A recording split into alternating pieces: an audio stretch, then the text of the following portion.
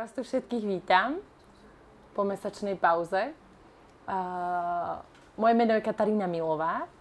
Dneska sa tu budeme opäť baviť o šťastí v práci. Vidím, že sú tu aj nové tváre, preto iba z krátkosti poviem, prečo tento projekt vznikol. Založili sme ho preto, aby sme zviditeľňovali slovenské firmy, v ktorých je radosť pracovať a kde sú ľudia šťastní a úspešní.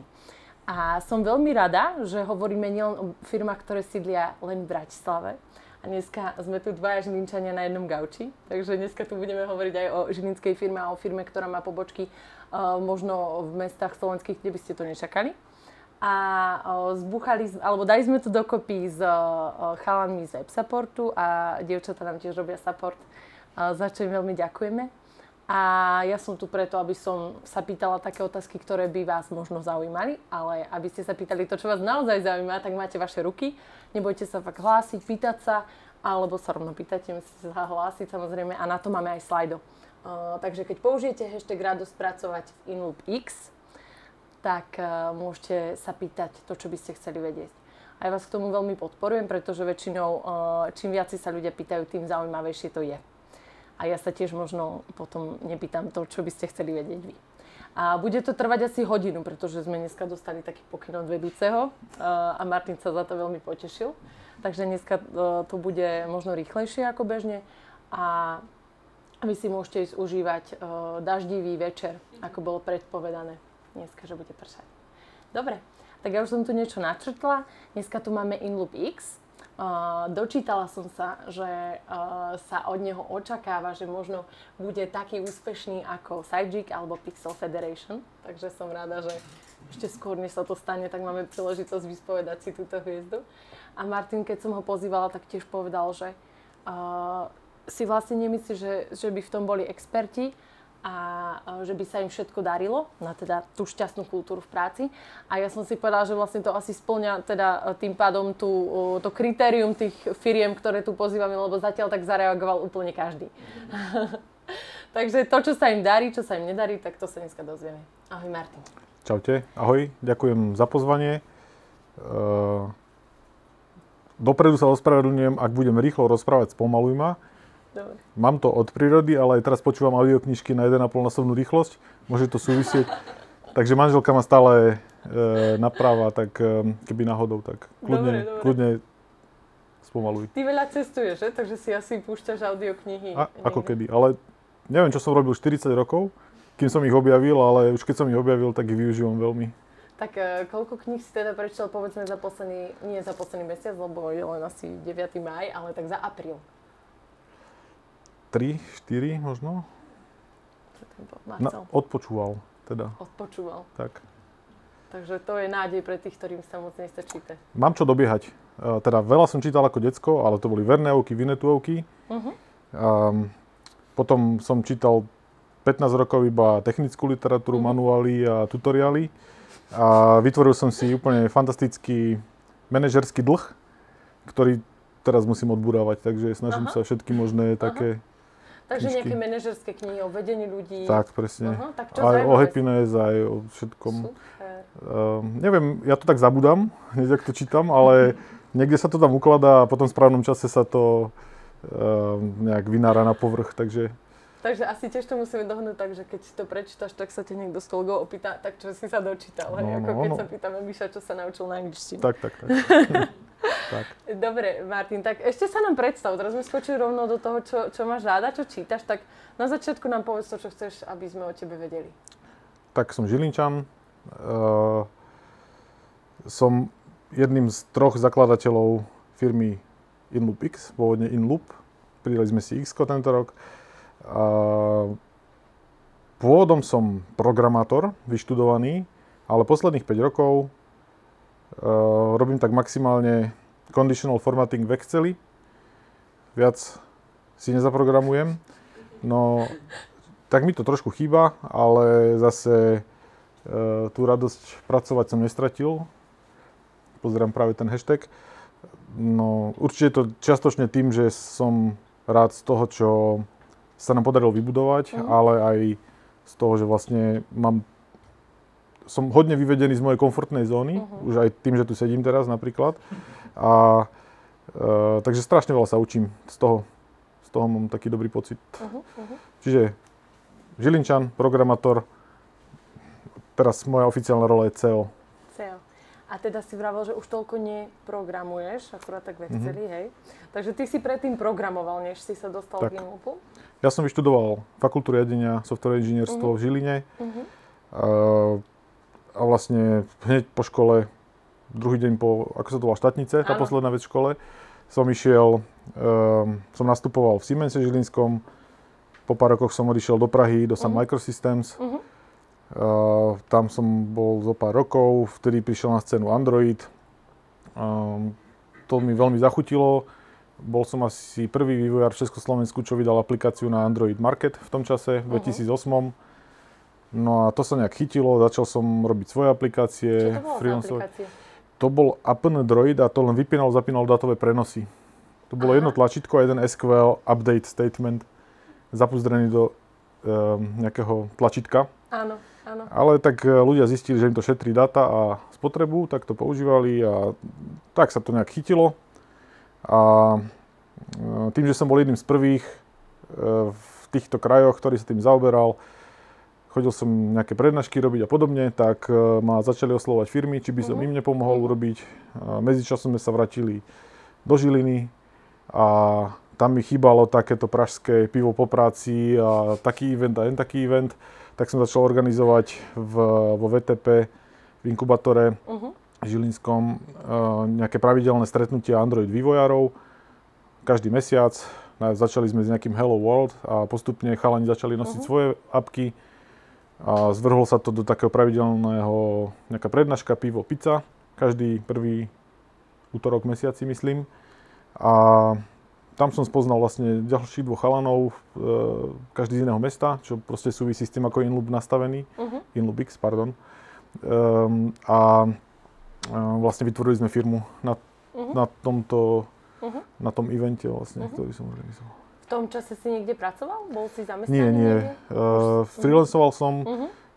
Pomáhal som aj na nejakom projekte, ale už v tom čase, keď sme sa dali s chalami dohromady, už som bol úplne na vlastnej nohe a na vlastných nohách a robil som svoje aplikácie.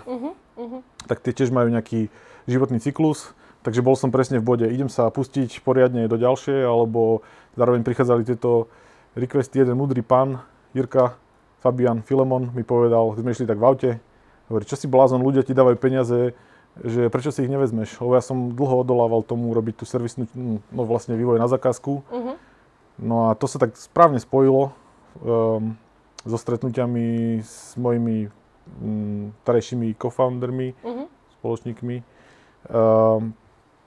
Asi dobré načasovanie. V správnom čase na správnom mieste a vlastne sme sa do toho pustili 6 rokov dozadu.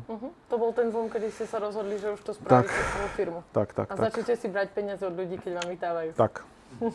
Za to, dôležité povedať, za to, že robíme to, čo nás baví. Čo sme robili aj tak vo voľnom čase. Jasné. To boli vlastne tie akoby campy na to boli vlastne aplikácie na Android a vlastne tak hneď sme museli pridať aj iOS, samozrejme. Čo ťa tiahlo? Lebo to je zaujímavé. Ty si zo Žiliny išiel do Prahy, potom zase zo Žiliny. Čím bola podmienená táto životná cesta? Tak zo Žiliny do Prahy, už si to nepamätám, ale jednoducho Praha bola skoro doma. Tá firma, do ktorej som išiel, bola úplne fantastická. Sun Microsystems, to bola legendárna firma, podľa mňa ITčkarská.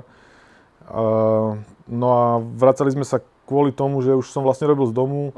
Nič nás tam nedržalo. Manželka je tiež Žilinčanka, rodičia, kamaráti v Žiline. Narodil sa nám syn, takže sme si povedali, poďme domov a neulutovali sme. Ale ako si vnímal ten návrat z Prahy, ktoré je vlastne už veľkomesto, do Žiliny, ktorá tých pár rokov dozadu bola vlastne na tom ešte možno, že bola viac pozadu, než je povedzme dnes oproti Prahe? No, niektoré veci boli zvláštne, lebo niekto mi povedal, že Žilina je mesto s najväčším počtom IT firiem na počet obyvateľov. Žilina? No, vraj. Kvôli tomu, že tam bolo VUVT, ktoré sa po revolúcii vlastne rozpadlo. VUVT bol nejaký výskumný ústav výpočtovej techniky, kde sa celkom veľa expertov z Československa sústredilo. Neviem, či tam aj nejaké PMDčka nevyvíjali náhodou, alebo niečo také, ale to som si neistý, možno kecam. PMDčka. Počítače. No a vlastne každý z nich... Všetci rozumie tomu slangu, ale teda ja nerozumiem, tak... Hej, no proste bolo tam veľa ITčkarov a každý z nich si po revolúcii založil vlastne firmu, takže tam vzniklo veľa firiem okolo SAPu, okolo neviem čo všetko. Zároveň v Žiline bol AZ, čo ja som teda nevidoval predtým, že to je žilinská firma. A Siemens a všetky tieto, takže bolo tam toho dosť, tak ja som prišiel s veľkými očakávaniami, aktívne som žil na Twitteri, po tej odbornej stránke, tak som už hľadal, že čo sa tam deje a nič sa nedialo, absolútne. Že proste ja som... na Twitteri sa nič nedeje. Že, no nikto, ako keby všetci o 4:00 zhasli svetlo a prestali byť programátori a proste doma boli už iba, čo je správne zase, otcovia a matky v rodinách a tak a partneri a partnerky, ale tak mne chýbalo niečo, že tým žijem, skrátka. Tak vlastne preto som začal robiť tie eventy, aby som tam niečo také rozprúdil. A tam si sa zoznamil aj s tými svojimi spoluzakladateľmi tej firmy? Tak. No, urobil som nejakú facebookovú skupinu, pomocou ktorej som to organizoval. Keď tak nad tým rozmýšľam, to už mám taký pattern. Urobiť nejakú komunitu a facebookovú skupinu a robiť eventy. Možno sa tomu dostaneme neskôr. A jeden sa mi ozval, že by chcel rozprávať sa s adminom tej skupiny, že poďme na kávu. Tak sme išli na kávu a druhého som vlastne stretol na evente a potom na nejakých prednáškach prvých androidiackých, čo sa diali na Slovensku. Takže celkom dobre sme, nie celkom, veľmi dobre sme si sadli. Ľudsky aj profesionálne.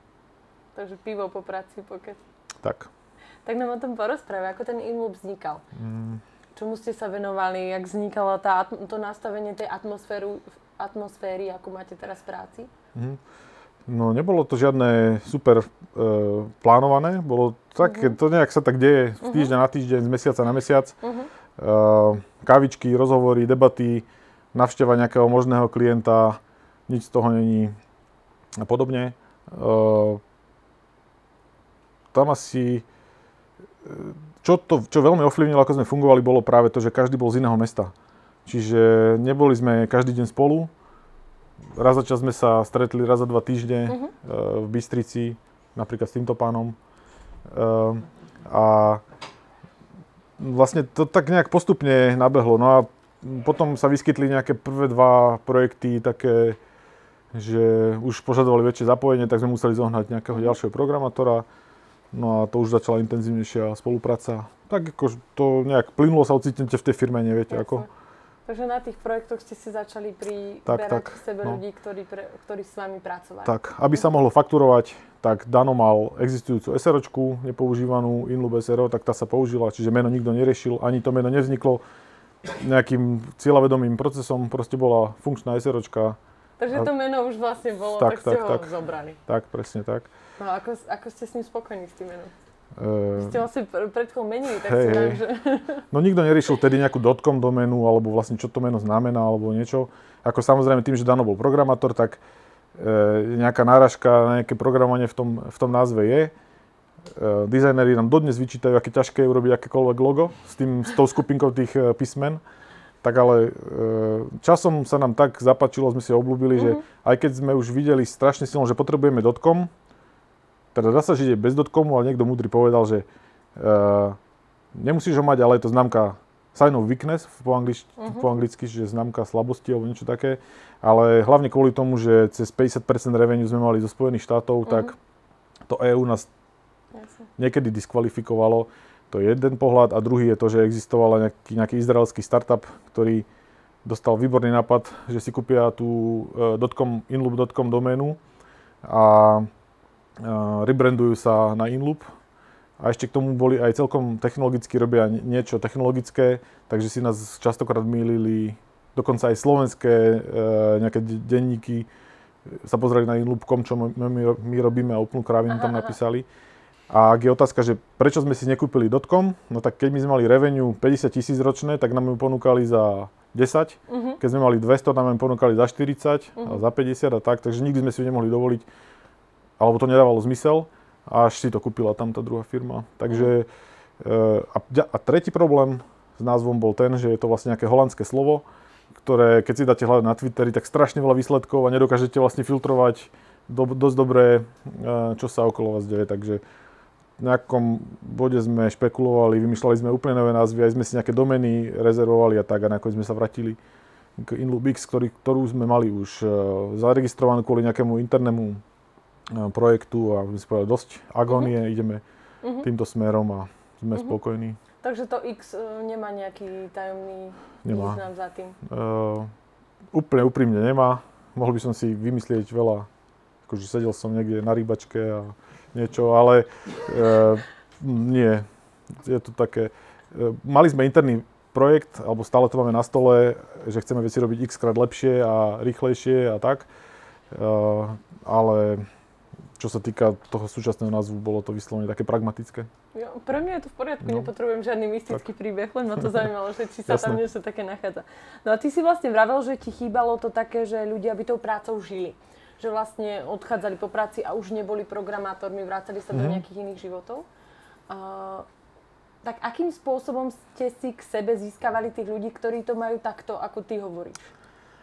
No nemyslím si, že by sme sa tým nejak zaoberali.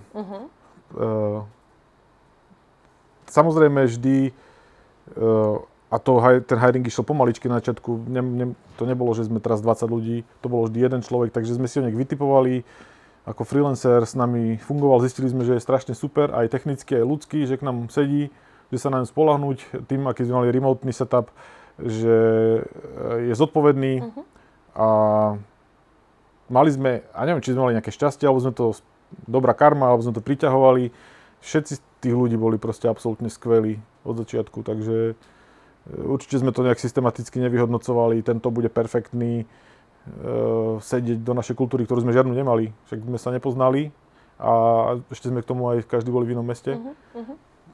Tak ja to prisudzujem, čo ja viem, dobrej karme. Alebo tak. Ale určite si priťahuješ, akože vieš, nejakým spôsobom sa javíte tým ľuďom, to znamená, že to, čo im je príjemné, takých si priťahnete. Takže verím tomu, že naozaj ste si ich mohli týmto spôsobom priťahovať. No ale kedy sa to začalo diať, že sa nejaká kultúra začala formovať? Vravíš, že ste žiadnu nemali. Tak kedy prišiel ten možno zlom, kedy sa tam niečo začalo rodiť? To som asi povedal riadnu blbosť, lebo vždy tá kultúra je vždy nejaká, samozrejme. Ja neviem, no. Na začiatku sme si povedali také tie hlavné ciele, že chceme vsádzať na kvalitu, že rozhodovali sme sa vždy na základe dlhodobých cieľov, nie nejaké skratky. Keď sme urobili zlé rozhodnutia, zle sme nacenili projekt, tak sme si to proste odsrali na vlastné triko a fakt, ako sme to dodali a podobne. Takže podľa mňa to je skladačka zo strašne veľa kociek, Lego kociek a nejak to tí ľudia vnímajú, že rozhodnutia sa robia dobre. Nie, že by sme nerobili chyby, robíme ich strašne veľa. Asi ako každý, kto sa snaží podnikať, ale nerobíme ich vedome. A keď ich robíme, tak sa ich snažíme napravovať a tak. No. Takže to sú nejaké tie atribúty tej kultúry, ktorú žijete, hej? Že... No, aby bola, no proste dobre robiť, no. S ľuďom, aj zákazníkom, aj zamestnancom a proste, kde je dobrá nálada, dobrá morálka, kde proste je veľká dôvera, tak z dlhodobého hľadiska sa to proste prejaví. A tí nesprávni ľudia odpadnú a tí správni ich to priťahuje, takže... Áno. Takže vlastne tí ľudia, ktorí akoby zapadnú do toho, ako to žijete, tak tam zostávajú. Tak. Super. A vlastne kam tou otázkou smerujem je, že vy ste vlastne z firmy, ktorú ste založili traja a postupne ste k sebe začali pridávať pár programátorov, ajťakov, tak ste sa vlastne pomerne za krátku dobu dosť rýchlo narástli. Prerastli ste aj Slovensko. Tak pýtam sa vlastne, ako sa tie veci možno začali, alebo či sa vôbec začali nejakou formou tak akoby nastavovať, hej? Že už to nebolo niečo, čo žijeme a vidíme, ale možno, či tam bola aj potreba preto si to nejak akoby nastaviť a nejak to vlastne komunikovať. Tak z pohľadu môjho vnímania, vždy som napríklad vnímal nejaké konkurenčné firmy na Slovensku, v Čechách. Ale nejak sa stalo časom, že sme iba tak presvišťali okolo, čo sa týka, neviem, revenue a počtu ľudí. A to, čo sa mi zdalo niekedy, že wow, to je firma, tak teraz sa mi to zdá, že to bola škôlka ako z pohľadu zložitosti a počtu ľudí, pretože veľké zistenie, že s počtom ľudí zložitosť nerastie lineárne, ale úplne exponenciálne, že proste 10 ľudí navyše neznamená, teraz zdvojnásobenie z 10 na 20 neznamená dvakrát väčšie starosti, ale 200 krát. A zabudol som, aká bola otázka. Že ako sa to alebo či sa to nejak začalo, povedzme, systematizovať? No, ja neviem. Strašne dobre to pomenoval náš jeden český kolega, keď hovoril o serveristoch od jedného zákazníka, že tak bežia v záklone, že stíhajú, áno, ale idú tak v záklone. Tak ja myslím, že celý čas dlho sme išli tak veľmi v záklone, že proste v servisnej firme, čo je vlastne náš prípad, vždy vyrovnávate množstvo práce s množstvom ľudí. Buď máte veľa práce a nemáte ľudí, ktorí by robili, alebo naopak hrozí, že budete mať voľných ľudí a nebudú mať prácu. A vlastne to je neustále vyrovnávanie tohto. Takže ja myslím, že neuvedomujeme si nejaké silné milníky. Jeden bol určite, keď sme sa pustili do českého trhu, keď sa nám otvoril v 2015, keď sme si povedali, že áno, teraz už tam môžeme ísť, tak to bolo určite veľký, alebo keď začala spolupráca s Intelom a museli sme nahajrovať 17 ľudí za veľmi krátky čas, tak tie nás určite akcelerovali tieto veci. A ináč to bol taká celkom šialená jazda, veľa najazdených kilometrov medzi Bratislavou a Prahou, ale ktoré vnímam pozitívne, lebo to boli také najlepšie meetingy zase, preto jazdíme veľa autom, alebo sme jazdili. Takže ja nevnímam, alebo nemali sme nejaký plán, tak teraz. Proste to išlo jedno za druhým. Že ako ste začali rásť. No. Ako fakt si nepamätám, že kedy nás bolo 5, 10, 30.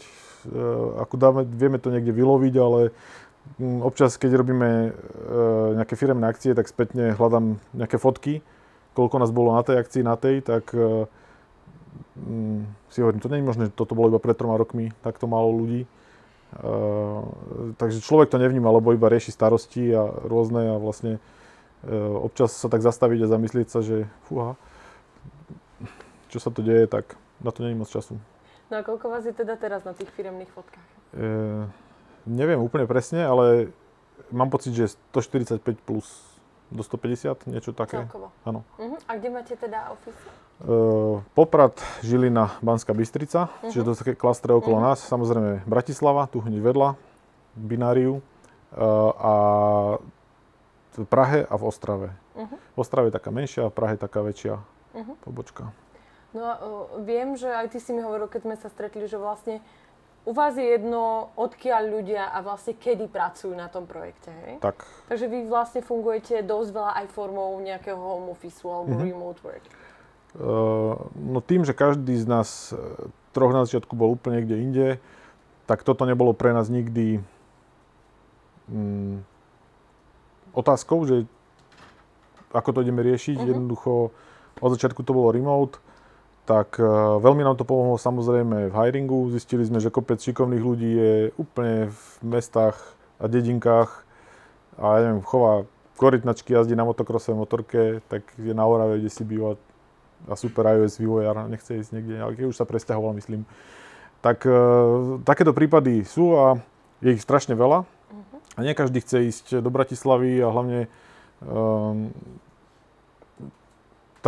my máme také veľké šťastie, čo pracujeme v IT, že tá práca nám umožňuje vlastne byť kdekoľvek a čo potrebujeme počítač a internet, takže tí ľudia si to dobre uvedomujú a nepotrebujú chodiť hodinu do práce autom alebo niečo takéto. Čo by si povedal, aký to má možno vplyv na tú takú vašu kultúru, ktorú žijete? Vieš, že viem si predstaviť, že keď tí ľudia vlastne robia z domu, možno sa často nevidíte osobne, tak čo vám darí držať ten taký tímový spirit? Tak treba povedať, že absolútna väčšina ľudí do kanclov chodí. Do tých, teda keď neviem teraz presné čísla, myslím si, že cez 75% ľudí chodí do kanclov a zvyšok majú permanentný remote, lebo sú úplne niekde v šali napríklad. No a aká je tá naša kultúra? samozrejme sa mení s množstvom ľudí. Samozrejme, aj keď remote, tak predsa len 10 ľudí sa dokáže spoznať dobre. Robíme nejaké firemné akcie, robia sa nejaké také meetupy po technológiách, týmy sa stretávajú projektové, občas na niektorej pobočke a tak. Samozrejme stand-upy a podobné projektové veci majú vlastne asi každý deň. Hovorím si niekoľkokrát do týždňa, že aké by veci boli jednoduchšie, keby sme sedeli v jednom baráku na jednom poschodí. To by nám určite zjednodušilo veľa vecí, vzdelávanie, meetupy, all hands, kávičky, teda debaty okolo automatu na kávu a pri kalčete a podobne. No tak snažíme sa to vybalancovať nejakými all hands, ktoré sa streamujú, newsletter pravidelný, dosť busy Slack po všetkých možných kanáloch, až možno moc. Že ľudia radšej prídu, hej? Tak snažíme sa, čo sa dá, čo nás nové napadne, aby sa to trošku stmelilo, ale určite, keby sme takto sedeli v jednej budove a sa stretávali, tak by sa lepšie ľudia poznávali. Máme napríklad nejakú iniciatívu My Name Is, kanál na Slacku, kde proste od nás niekto chodí a nahráva ľudí, krátke interview a tí sa predstavia, ukážu sa aspoň na kameru, niečo porozprávajú, čo robia vo voľnom čase a tak. A to vlastne ide jedno za druhým. Alebo robíme pravidelné, myslím, že každú stredu brown bag sessions, takže človek nejakú tému a streamuje pre ostatných, aby sa dozvedeli buď o projekte, o technológii a tak. Čiže snažíme sa vymýšľať každú chvíľu niečo, aby tí ľudia, aby bola pre nich pridaná hodnota, že vlastne sú v nejakej firme, aj keď napríklad pracujú z domu a dostávajú svoje peniaze za to, čo odrobia na projekte. A kto tieto veci iniciuje? No, či CEO má na to čas? Nie je na to jeden zdroj, lebo máme strašne šikovných ľudí, ktorí proste prichádzajú, aj tí, čo to nemajú v náplni práce v rámci HR alebo nejakého engineering managementu, tak prichádzajú s nápadmi alebo povedia, toto nebol dobrý meetup, poďme to urobiť ináč, alebo mohli by sme zaviesť takúto vec, alebo mne chýba tamto. Snažíme sa mať podchytených ľudí cez nejaké one-on-one-ky, aby tam vznikal nejaký dlhodobý vzťah a tam sa snažíme získavať feedback. Vlastne posledná vec, čo som kedy programoval, bol nejaký jednoduchý feedback form, aby ľudia mali ešte aspoň jednu ďalšiu možnosť, nejaký anonymný feedback dávať a pýtať sa a tak, takže tak. Takže podporujete vlastne aj tých ľudí, aby oni sami, keď chcú nejakú zmenu? Mal som problém napríklad udržať pravidelné all hands. A tak mi to tak líkovalo, niekedy raz za 2 mesiace a strašne sa nahromadili otázky. Tak som si povedal, že tak bude to každé 2 týždne a už došli. Už proste sa nepýtajú. Alebo som urobil každý útorok 2 one-on-one-ky, som si dal sloty do kalendárov. Asi by som to mal častejšie pripomínať, možno to je tým, že to nepripomínam, ale na začiatku sa rýchlo zaplnili pár týždňov a potom ako keby ten dopyt klesol. Takže to nevravím, že všetci sú super informovaní, práve naopak. Asi to overcommunication platí a rozhodne nerobíme ho dostatočne na to, aby všetci vedeli to, čo majú vedieť. Takže asi len dokola opakovania po všetkých možných kanáloch a myslím komunikačných. Alebo niečo nakodiť na to. Alebo tak. Skúsiť. Takže ty hovoríš, že vlastne máš tam aj nejaké one-on-one. Z čoho teda pozostáva tá tvoja robota? Alebo ako to vyzerá? To je veľmi zlá otázka. Ja tak spätne si poviem, čo ja vlastne robím. Ja to neviem nejako uchopiť. To vystrihneme. No. Tak samozrejme sú tam nejaké one-on-one-ky. Určite sa podielam občas na nejakých sales aktivitách.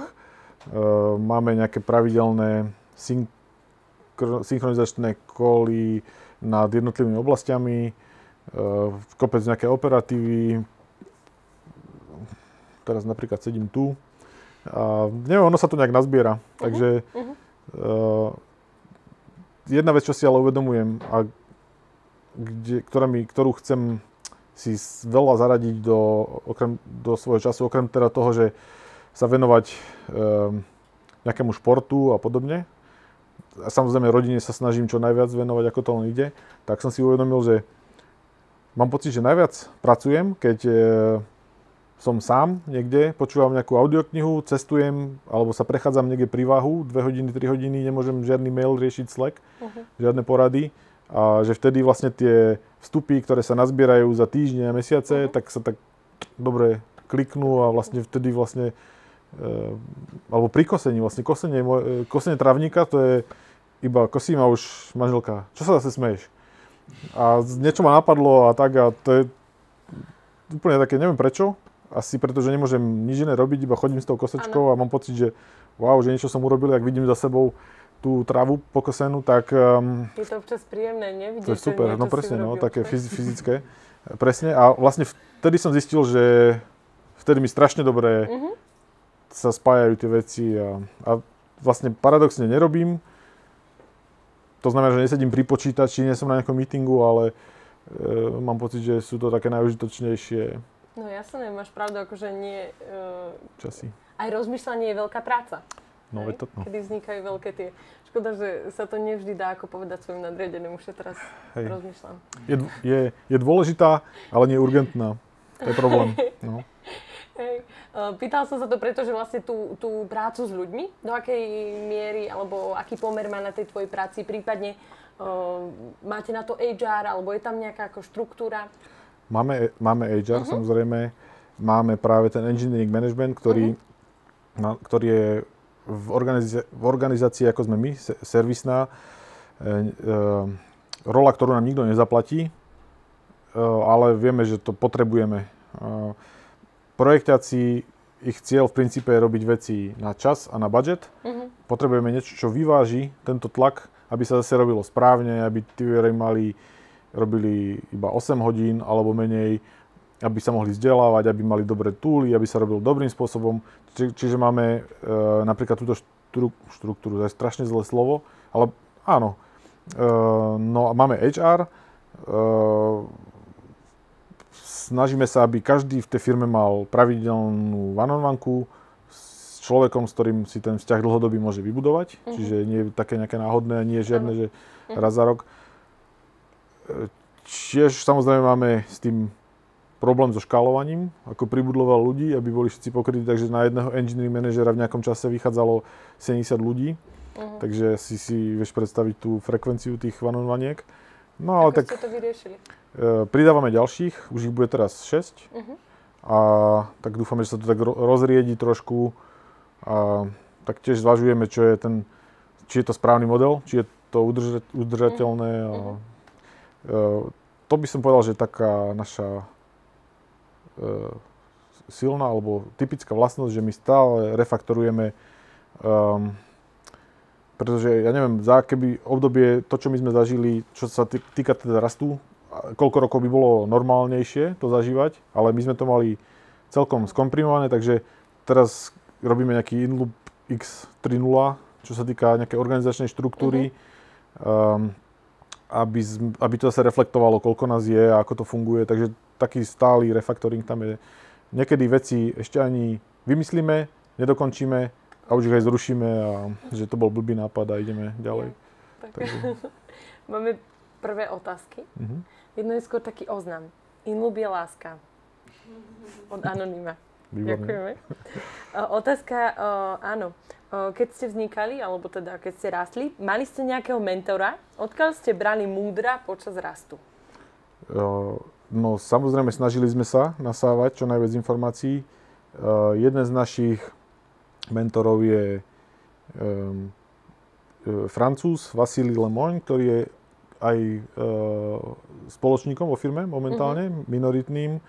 Ďalší z našich mentorov je napríklad Gabriel Berdar, bývalý CEO Českého Telekomu, s ktorým ja som napríklad mal pravidelné one-on-one-ky raz do týždňa alebo aj nejaké väčšej skupine, ktorý zase mal nejaký pohľad na veci, také, že áno, treba sa dívať na čísla a na nejaké KPIčka a podobne.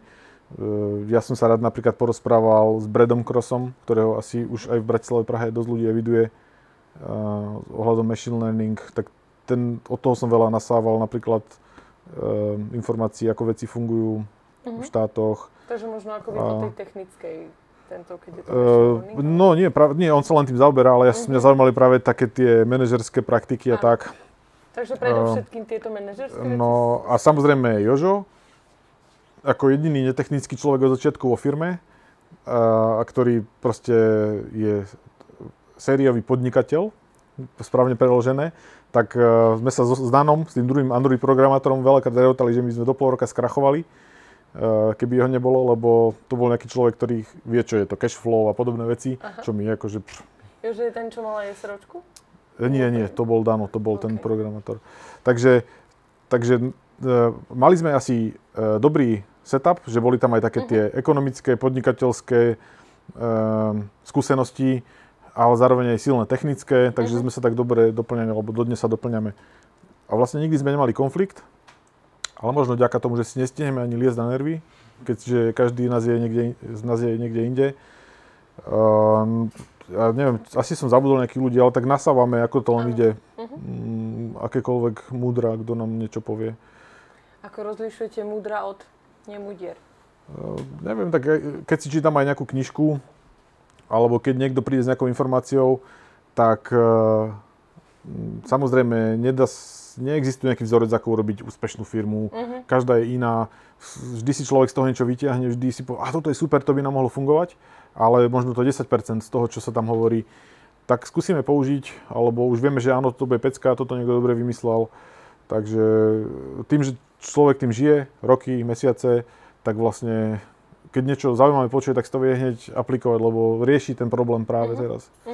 Rád to prirovnám takej hre, neviem, jak to volá po slovensky, alebo ani po anglicky vlastne, ale jak je ten krtko vylieza tým kladivom, sa to búcha. Máš ho búchať, takže furt vylieza nejaký problém vyjde, zase buchneme a zase to vylezie inde.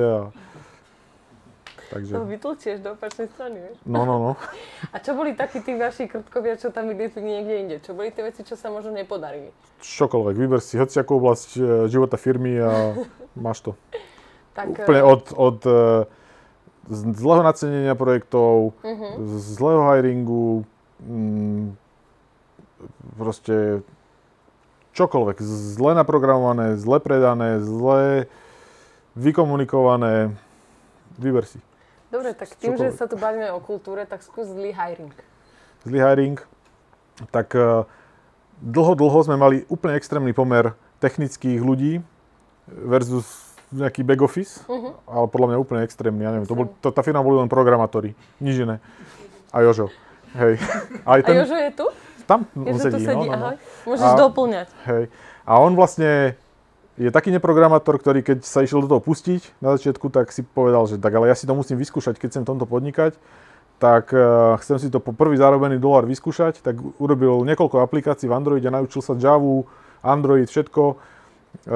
Dostal sa na front page ako doporučená aplikácia na Play Store, akože to 1000 eur zarábalo, tie appky, ktoré robil, čiže aj tak je programátor samouk. No, takže my sme mali extrémne zlý pomer v tomto. A už keď sme si mysleli, akí sme majstri sveta v hiringu, tak potom sme museli hirovať, lebo tých ľudí, čo sme, ja neviem, či to bolo šťastie alebo niečo, tak programátoru sa nám fakt dobre darilo. Ale potom sme zrazu museli hirovať projekťákov, dizajnéra a podobne. A zrazu sme zistili, že toto nevyšlo, toto nebolo dobré. Na programátorov sme už mali dobre nejaké kolečko vymyslené, ale projekťáka sme vlastne nejako, však poď. A to je rola, ktorá je customer facing a ospravedlňujem sa za tie anglické výrazy. Na to sme zvyknutí. A vlastne my sme poslali do terénu niekoho a vlastne to tam zaškripalo a zistili sme po nejakom čase, že to vlastne nefunguje, takže museli sme sa hodne aj na vlastných chybách poučiť, že aký dôraz treba dať už v prvom kolečku na to, aký máme pocit z toho človeka, ako ho dokážeme otestovať na tie nejaké soft skills, čo doteraz je podľa mňa ešte stále taký, že uvidíme až po nejakých mesiacoch stejne, že sa to ťažko odhaduje, alebo tak choďte niekoho na marketing alebo na sales, alebo tak, to sa strašne po dlhom čase vlastne ukáže, či tam je fit. No ale tak učíme sa, no. Samozrejme teraz veľmi si pri tých pohovoroch snažíme sa pozerať, či ten človek zapadne. Ako to zisťujete? No, to som čakal, presne. Máme strašne šikovné kolegyne na rekrutingu, lebo ten si robíme sami, ktoré to, no neviem, sú proste super dosynchronizované, vedia hneď v tom prvom kolečku dobre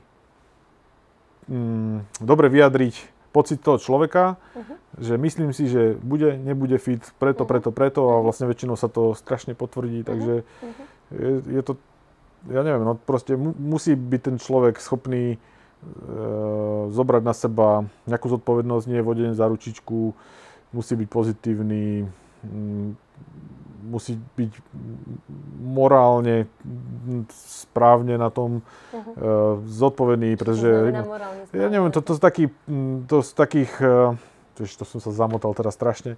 Jednoducho z toho rozhovoru máš nejaký pocit, alebo z toho, čo ti rozpráva, alebo z toho, nejakými otázkami ho návedieš, že či tie hodnoty nejaké zdieľa. Že jednoducho my chceme radšej dlhodobo. Radšej nejaké obety urobíme teraz a záleží nám na to, aby to bolo dobre urobené. Keď niečo povieme, tak aby sme nemuseli klamať, tak chceme radšej vždy hovoriť tak, ako to je, neprikrášľovať lebo sa to zase prejaví z dlhodobého hľadiska a tak, no proste to, či bude schopný pracovať z domu, to, či bude schopný pracovať aj remote, mimo nejakého tímu každý deň a veľa takýchto vecí. Určite viem si predstaviť, že pri tej veľkej slobode tá miera tej zodpovednosti a možno aj seba motivácie je dosť dôležitá. No, kedy on vlastne z domu bude stále schopný. No. Mali ste už s tým niekedy ťažkosti, že to nešlo, tento remote model? Ani nie, no ono sa to dá nejak... Asi sa to dá určite sa to dá pár týždňov odrbkávať nejako, ale z dlhodobého hľadiska jednoducho tí kolegovia, ten tím vidí, že či ten človek robí alebo nerobí, či tam tá pridaná hodnota je. Jednoducho, keď makajú všetci na projekte a musia robiť release, tak nejaký ten zlý článok by sa tam prejavil a niekde sa to vyplaví na povrch. A už sa to stalo? Určite. Samozrejme, ale také, že by niekto zneužíval remote, alebo že by vznikol vôbec nejaký pocit, nemusí byť zneužívať, tak ani to nevidujem, alebo dva nejaké prípady, že sme sa museli počúvať, tuto nám to nejak nesedí, aj čo sa deje a tak. A to môže byť rodinný problém alebo niečo. Podľa mňa prepnutie sa do tohto módu u existujúcej firmy je o dosť zložitejšie, ako to bolo pre nás, kde to bolo, ako keby nastalo od začiatku, že vlastne sme sa nad tým vôbec nezamýšľali. Nie, že by nás, ako som povedal, vlastne 2-krát do týždňa nenapadlo, že bolo by to jednoduchšie, keby sme boli pohromade a od 9. do 5. všetci a tak. Dobre, ďakujem. Ďalšia otázka. Mám ich aj tu. Ako by ste porovnali v rámci práce developera pracovný workload u nás a napríklad v Nemecku alebo iných západných krajinách? Sú nároky na developerov vyššie? Tak my vlastne robíme absolútnu väčšinu práce do zahraničia. Sice Česká republika je... Česko a Slovensko je teraz možno 30% alebo 40%, čiže sa nám trošku aj zväčšili. Dokopy tvorím 40%. Hej, no alebo neviem, to teraz strieľam plus minus desiatky percent, ale dlhodobo máme vlastne v zahraničí väčšinu práce, ktorú robíme. Nerobíme iba so zákazníkmi, ktorí by boli netechnickí, ale častokrát sme integrovaní s celými IT tímami, programátormi, alebo my dodávame mobilný vývoj a backendisti sú od zákazníka a podobne. Takže celkom sa dostávame do kontaktu. No, táto otázka je taká, že ako to pomeráme, akým indexom, alebo proste, čo, tak ja sa len dívam ako spätne, že koľkokrát nám kvôli nekompetencii zobrali projekt, 0. Že proste práve, že skôr my sme preberali, alebo aké boli feedbacky na našich programátorov, proste skvelé. Takže ja si myslím, že aj historicky Stredná Európa je na tom veľmi, veľmi dobre, čo sa týka programátorov. Otázka je, že... je ich veľa, alebo že sú dobrí? Nie, že sú dobrí. Ich málo. Málo Jednoducho dobrých? to vzdelanie málo celkovo. To vzdelanie je tu podľa mňa dobré. Univerzity a tak. Ako, asi by sa našlo samozrejme množstvo príležitostí na zlepšenie, ale tí ľudia proste, ktorí vychádzajú z tých škôl a ktorí tu získavajú prax, sú extrémne šikovní. Otázka je, či sú teda vystavení enormným produktom, ako sú Facebook a LinkedIn a proste, kde sú úplne ako to škálovanie je po technologickej stránke úplne že šialené. Tak samozrejme nie, tí, čo tu ostávajú. Ale či sme robili v Mercedese, či v Inteli, či v Škodovke, či v Tatrabanke, tak nikdy som nemal pocit, že wow, tuto sú tí borci super a my sme úplne na nič. Nikdy som nenarazil na takúto situáciu.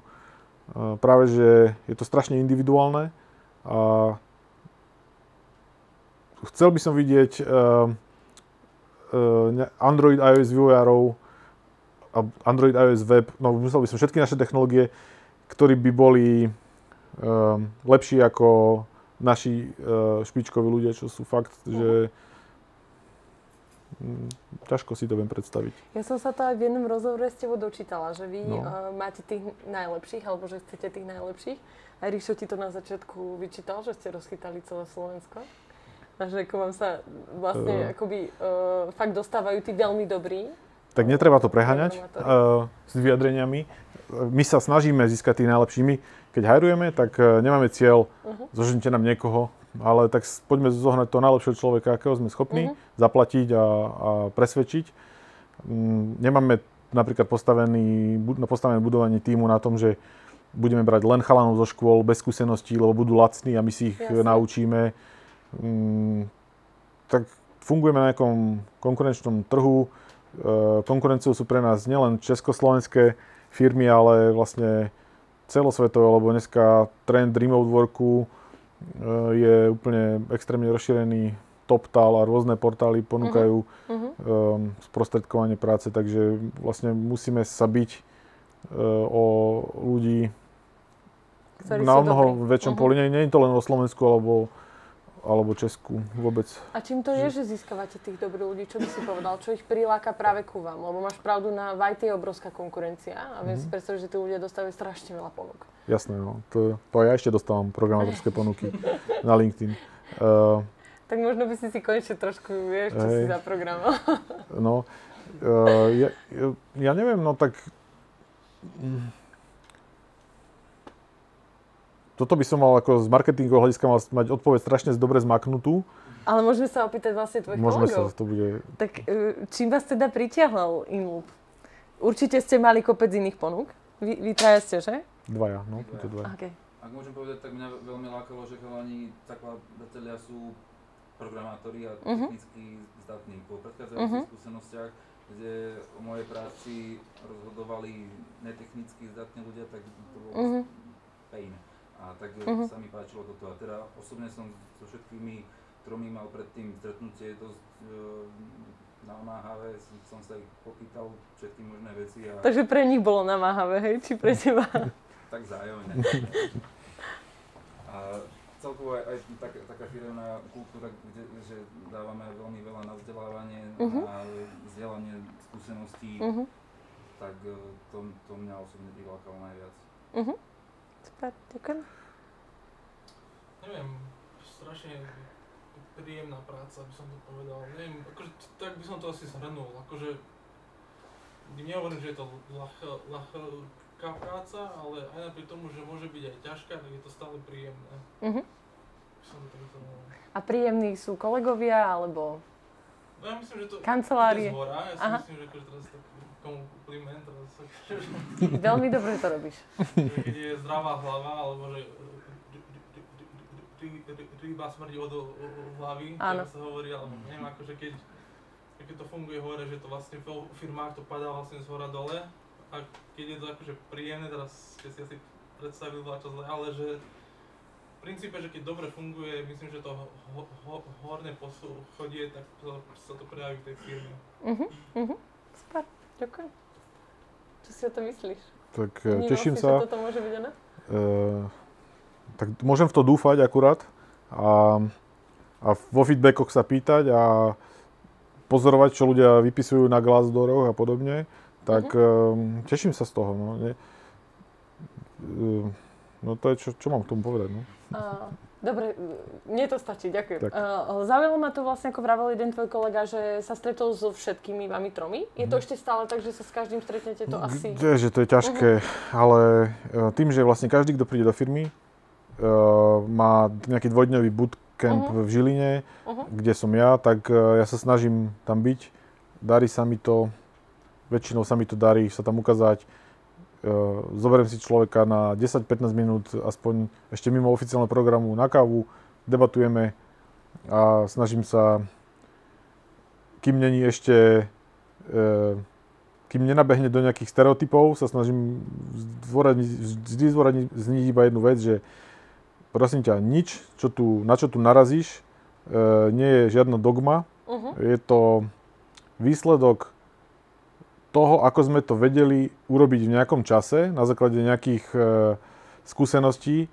Takže ak si myslíš, že to je úplná kravina, tak to proste povedz a krič. Na Slacku mám proste telefón, zdvihni telefón, volaj kedykoľvek a už ako viac asi v tom bode nemôžem urobiť, ale snažím sa to každému hneď na začiatku povedať, že nech kričí a keď niečo, lebo asi nikto nemá, kto by mal mať už lepší záujem na tom, aby veci fungovali, aby tam neboli nezmyselné veci, ak nie my traja.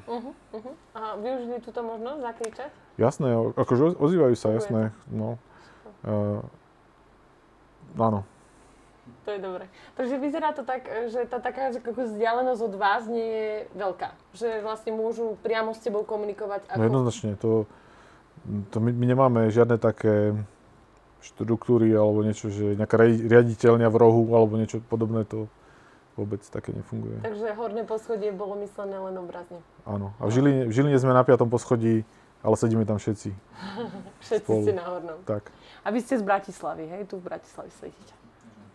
Dobre, super. Máme otázku. Ako si myslíš, že bude vyzerať IT trh u nás, respektíve v Česku, o 10 rokov? Bude stále dobré obdobie založiť si IT spoločnosť, alebo budú niektoré IT oblasti presítené? Alebo zautomatizované nejakou umelou inteligenciou. Netuším, ale bol by som rád, keby vzdelávanie, ktoré sa tu poskytuje, viac a viac smerovalo, aby vychovalo viac nových ľudí. Nie kvôli tomu, aby sme si my prihriali polievočku a mali viac absolventov a podobne, ale myslím, že celkovo pre tú krajinu to bude dobre. Tak ja len dúfam, že firmy, ktoré fungujú teraz, od tých, ktoré len začínajú, až po tie známe ako Asset, SiteGeek, Pixel a podobne, budú šíriť dobré meno programátorov, ktorí sú v tomto regióne, že tí ľudia sa budú chytať aj v zahraničných spoločnostiach. Ak aj od nás niekto odíde, že proste to bude preto, lebo ho budú chcieť do veľkej firmy ako extrémne skúseného experta a že bude sa šíriť dobré povedomie o schopnostiach ITčkárov tu a že vlastne bude sa to rozrastať aj v školstve, aj v dopite. Takže ja to vidím optimisticky, ale každý musíme trošku pomôcť nejakým nádejam v nejakých robotických krúžkoch a v legách a podobne, takže ja to vidím pozitívne, ale 10 rokov, čo ja viem, kde som bol pred 10 rokmi, sa mi nesnívalo, takže... To si bol ešte v Prahe, nie? Hej, a ešte neboli smartfóny, takže... No, bol už asi iPhone, už to bolo jasné. No. A ako prispievate k tomu, jak si povedal, že akože možno trošku podporovať to vzdelávanie, ako k tomu prispievate vy? Prispievame v rámci firmy na rôzne školenia, ľudia majú nejaký čas na vzdelávanie a podobne. A mimo sponzorujeme nejaké školy, ktoré chodia na matematické súťaže a teraz v Žiline napríklad idú zaviesť Hejného metódu vyučovania Hejny, myslím, že matematiky. Takže potrebovali učebnice, v Žiline potrebovali. Na školách? Áno, na jednej škole. Taký pilot nejaký a potrebovali učebnice, príspevky a tak, alebo nejaké decká zo škôl idú vyhrali nejaké slovenské kolo programátorské a potrebovali ísť na finále niekde, tak sme im pomohli a podobne. Takže sú to také drobné veci, ale ani z nich nič neuvidíme, ale strašne pozitívne podľa mňa. Alebo jeden kolega u nás už roky robí krúžok programovania Lego robotov, tak keď k nám nastúpil a sa spýtal, či to môže robiť u nás v office, tak jasné, takže to mávajú 2-krát do týždňa a dávame nejaký taký support, pokiaľ sa dá. No. Super, to znie zaujímavo. Keď sa presťahujem do Žiliny, jasné. Krúžok Lego robotov. Dobre, super.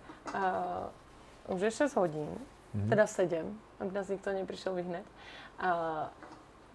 Viem, že možno nebudete dať nejakú konkrétnu radu, ale keby si mal iba tak ako povedať, že čo funguje tebe alebo vám v tom, aby proste pracovať pre teba bola radosť a čo si myslíš, že by sme my mohli skúsiť zajtra v práci, aby sme aj my mali väčšiu radosť. Čo by si nám povedal? Tak hlavne robiť to, čo vás baví, to je asi prvé.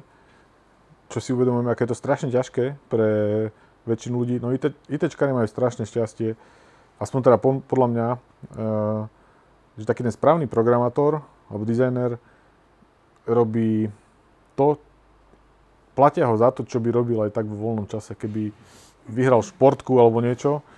A pre mňa to tak je, že síce ja teraz neprogramujem, ale podľa mňa to je základný predpoklad, že byť v tej oblasti, ktorá ho baví. Ak robím niečo, kde trpím, že si nepískam v pondelok, keď idem do roboty, tak asi by stalo za to zamyslenie sa vlastne, že čo ma baví a byť v tom nejaký aktívny.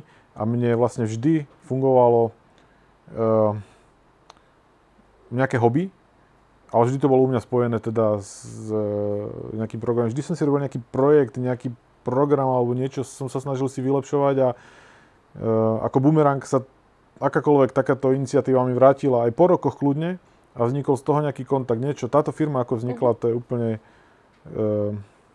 čudné a je to výsledok presne takéhoto niečo, že urobiť niečo navyše, niečo ma baví a spájať sa s ľuďmi a to potom nejak tak samo príde. Ale neviem poradiť, ako si zvýšiť happiness v práci pre niekoho, kto montuje auta na páse. Ja si to neviem predstaviť, ale možno, že musel by som byť tomu vystavený. Ťažko sa to radí.